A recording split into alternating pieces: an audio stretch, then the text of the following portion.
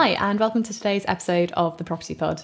I'm Libby, and today I'm joined by Anthony from New Anglia Growth Hub. Welcome to the podcast. Thanks for coming on. Thanks, Libby. And we're going to be speaking about grants for small to medium-sized businesses and also skills for medium-sized businesses and like the basics of that and what you should do. So thanks so much for coming on. It's great to have you here. Good. And tell me a bit about New Anglia Growth Hub. Yeah, so New Anglia Growth Hub has sort of been around for the last 6 or 7 years, and it's established in terms of being a portal of information for businesses.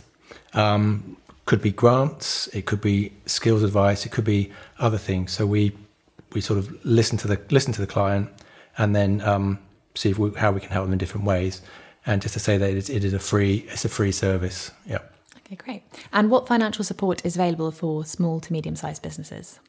So there are various grants and funds that come in, and then at the end of the session, I'll share a link for the website. But it does give an understanding of where those grants possibly are, and the gift of the Growth Hub in terms of having an advisor there for you as a business to talk through what you want to do. So it could be Road to Net Zero. Are there grants available for that, or is it to do with specific growth within the business? So they are able to advise on that. My brief is more the skills side, but I'm happy just to share what I know just in a brief outline this morning. Yeah. Okay, great. And different sectors face different problems when trying to grow their businesses. How do you cope with responding to the diverse range of problems there? Yes, obviously the key thing is the initial, what we call a diagnostic conversation, just to see where the business is at. And within the Growth Hub, we in the past we've had something called peer-to-peer networking, which worked really well during the pandemic, whereby businesses could engage with similar sized businesses, obviously in different sectors, but have that sort of camaraderie to sort of bounce off ideas as well. And then alongside that, the Growth Hub was able to bring in professional experts around different pieces around growth, and then input them. And what was then created was an alumni group, which could then sort of relate offline about different things. And obviously, some of those alumni groups are still going, so it has sort of a legacy as well. Similarly, we have something called it's called Scale Up New Anglia, and that's about a business that has had projected sort of year-on-year growth over the last 3 years, 20%, and also going forward. And they need specific help in terms of how they can scale up. So again, there's a program around that, and again, creating a core group and then giving input by various experts about particular growth, and then seeing how they go. They can then progress onto Goldman Sachs and other sort of growth initiatives, so that they can graduate out of that from the Sooner Group into other things. So there is a route of progression through that. So it gives businesses exposure to think, well, I'm not alone, I can do other things, and also have a group around me plus experts to help me answer any questions I have. So that's been really key, I think, for some growth businesses that are into high growth. Yeah. Yeah, it's good to have that like network of support around you, because I feel like a lot of people think they can do it themselves, and you can, but I think it's a bit more stressful and it's a bit more sort of problems that you might be able to like not face as well if you had you guys, or like a network. Yeah, 100%. Yeah, definitely. Those businesses that have more of a social capital around them are more resilient, are more sustainable, because it's who they know within the business realms. People have wheels within wheels of their influence and their networks, and that's having that knowledge is key in the business growth and resilience. So yeah, it is really key. So that we try to foster those relationships and develop them where we can. And I can say, the business advisors also have, they've got wealth of experience as well, just to have that sort of sounding board in the conversation, in the diagnostics thing. Well, where do you really want to go with that? So I think it's useful to have that sort of impartiality as well, because we are a free service. We are there to prosper businesses and obviously the local economy as well. So it's a win-win. So it's a good conversation to have. Yeah, definitely. Yeah. And what are the common problems that all businesses face that you can help with? Yeah, so common problems, obviously we just come out, or we're sort of in that post-pandemic phase now. The phenomena, I think, has been, how do I remain resilient? And for businesses that weren't, it suddenly has sort of taken them by surprise. And one of the phenomena that's come out, which CBI have researched on, is this phenomenon called the Great Resignation or the Great Disruption. I've heard of that, yeah. Whereby suddenly maybe people have been on furlough, the employees, and thinking, well, I don't want to do this anymore. What else can I do? So they've left the sectors. And then the other phenomena is we are living longer, but there's less people in the workforce. So the people may have gone to semi-retirement or retirement early, and suddenly sectors are then devoid of people. And obviously some sectors like hospitality and visitor economy, they've been impacted because that really impacted their business because we weren't allowed to go out and engage. And therefore there are some big gaps in terms of human beings. And also because there's a competition for the human being, the human resource, then people are sort of pulled off in different directions with different incentives, and it leaves gaps. So that's been a key thing.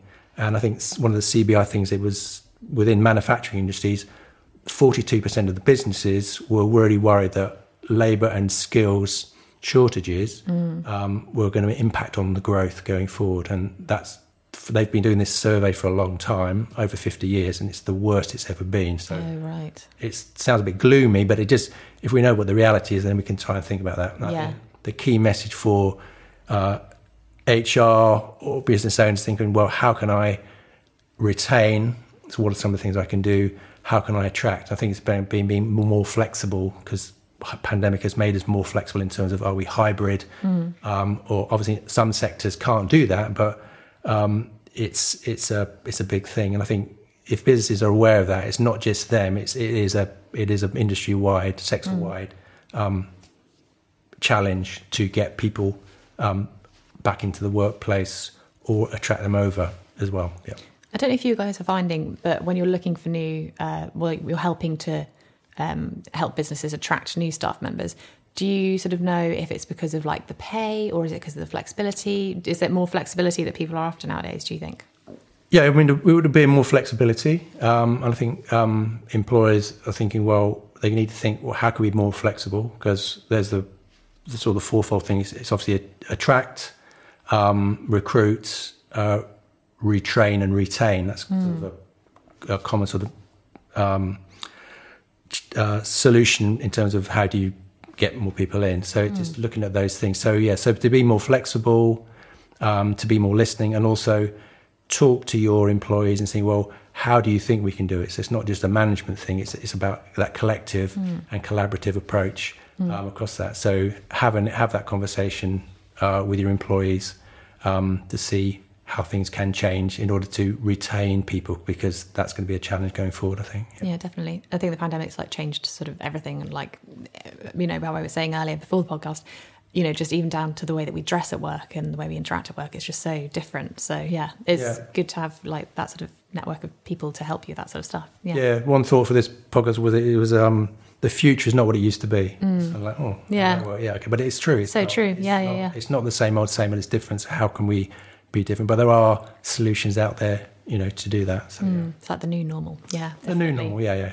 And how do you help people from different social backgrounds and that have different skill sets to progress within business?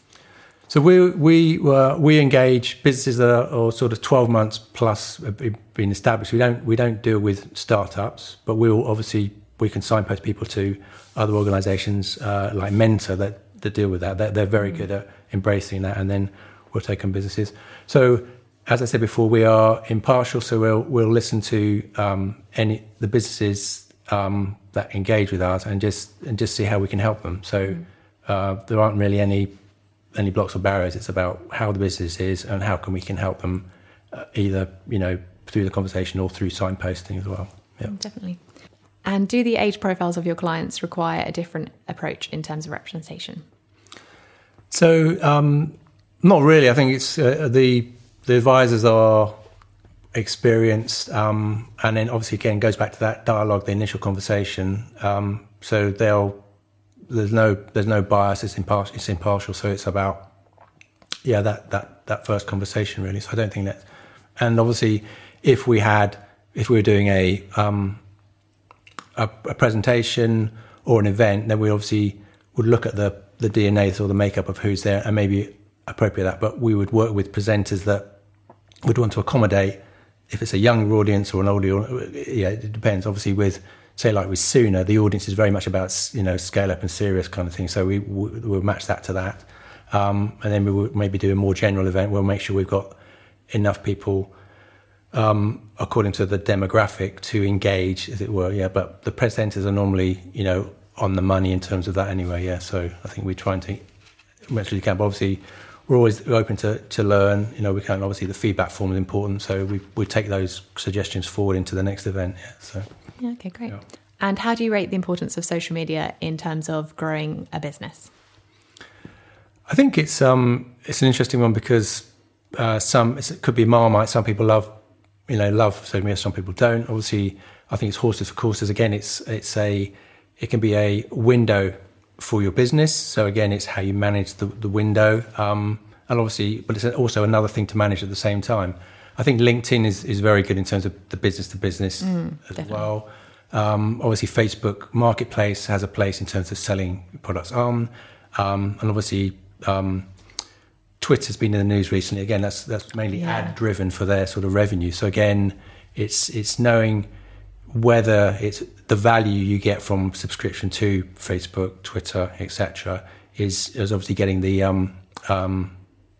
revenue stream that you want. So again, it's managing and monitoring. Yes, if you don't manage it, you can't monitor it. Don't monitor it, you can't manage it, kind of thing. So again, it's not a magic bullet. It's something. Again, it's a device to bring footfall to your business digitally. Yeah. So I think maybe more people are more digital savvy. Certainly, there's a lot more online buying. The digitalization's big. That's another growth strategy out there. So it has a place, but it's one tool in the toolbox rather than the main thing. Thing, yeah. The main thing I think is the customer service, understanding your customers, and obviously, as we've said earlier, looking after your employees as well.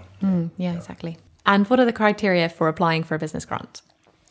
So criteria, obviously there are T's and C's in any sort of contract arrangement. So it would be filling in an application form and then supplying accompanying documents like your management accounts, your balance sheets, etc. So the panels that then make decisions on grants then make a decision with their due diligence, with the best information, so that you'll then go through a panel, you're then approved, and so that if where there would be an audit, that there'll be an audit trail to say we've done our due diligence, you are who you say you are as a business, and it is the money that you've received is for what you asked of it. So if it's a road to net zero type grant, you want an electric vehicle, and then it's proving eligibility and suitability, but also credibility that you've actually gone out and bought an electric vehicle rather than a diesel van or something like that. So it's having that paper trail which is shows the authenticity in it. So it is what it is. So there's always T's and C's. There's no such thing as free money, but you have to prove who you are, etc. So the expectations really, yeah. Yeah. And do you think the success of New Anglia Growth Hub is an example of the success of your improvement programme? Yeah, I think on the website there are some case studies there about how business help. It also gets into the local papers like the East Anglia Daily Times, etc., of where Growth Hub has helped a business, etc. So so we have a track record, and I can't remember the figures, but I think it's something like 1.3 million grant has paid out early on in the year for a specific grant program as well. So we want to be agile in terms of when the money's available, then obviously to let people know, and then help in the process of application and getting the money to where it's needed within the business. Yeah. So as we know, with the pandemic, there's been a lot of business help through the Treasury, and so that's helped. We also then money is then allocated to say a local district level or a county level, and we're told of that, and we want to then let businesses know that there is funds available to help that. Yeah, definitely. Well. Okay, great. Well, thanks so much for coming on today. That's been really informational. And for all you guys at home, if you did enjoy this episode, please don't forget to like, share, and subscribe, and we'll see you in the next one.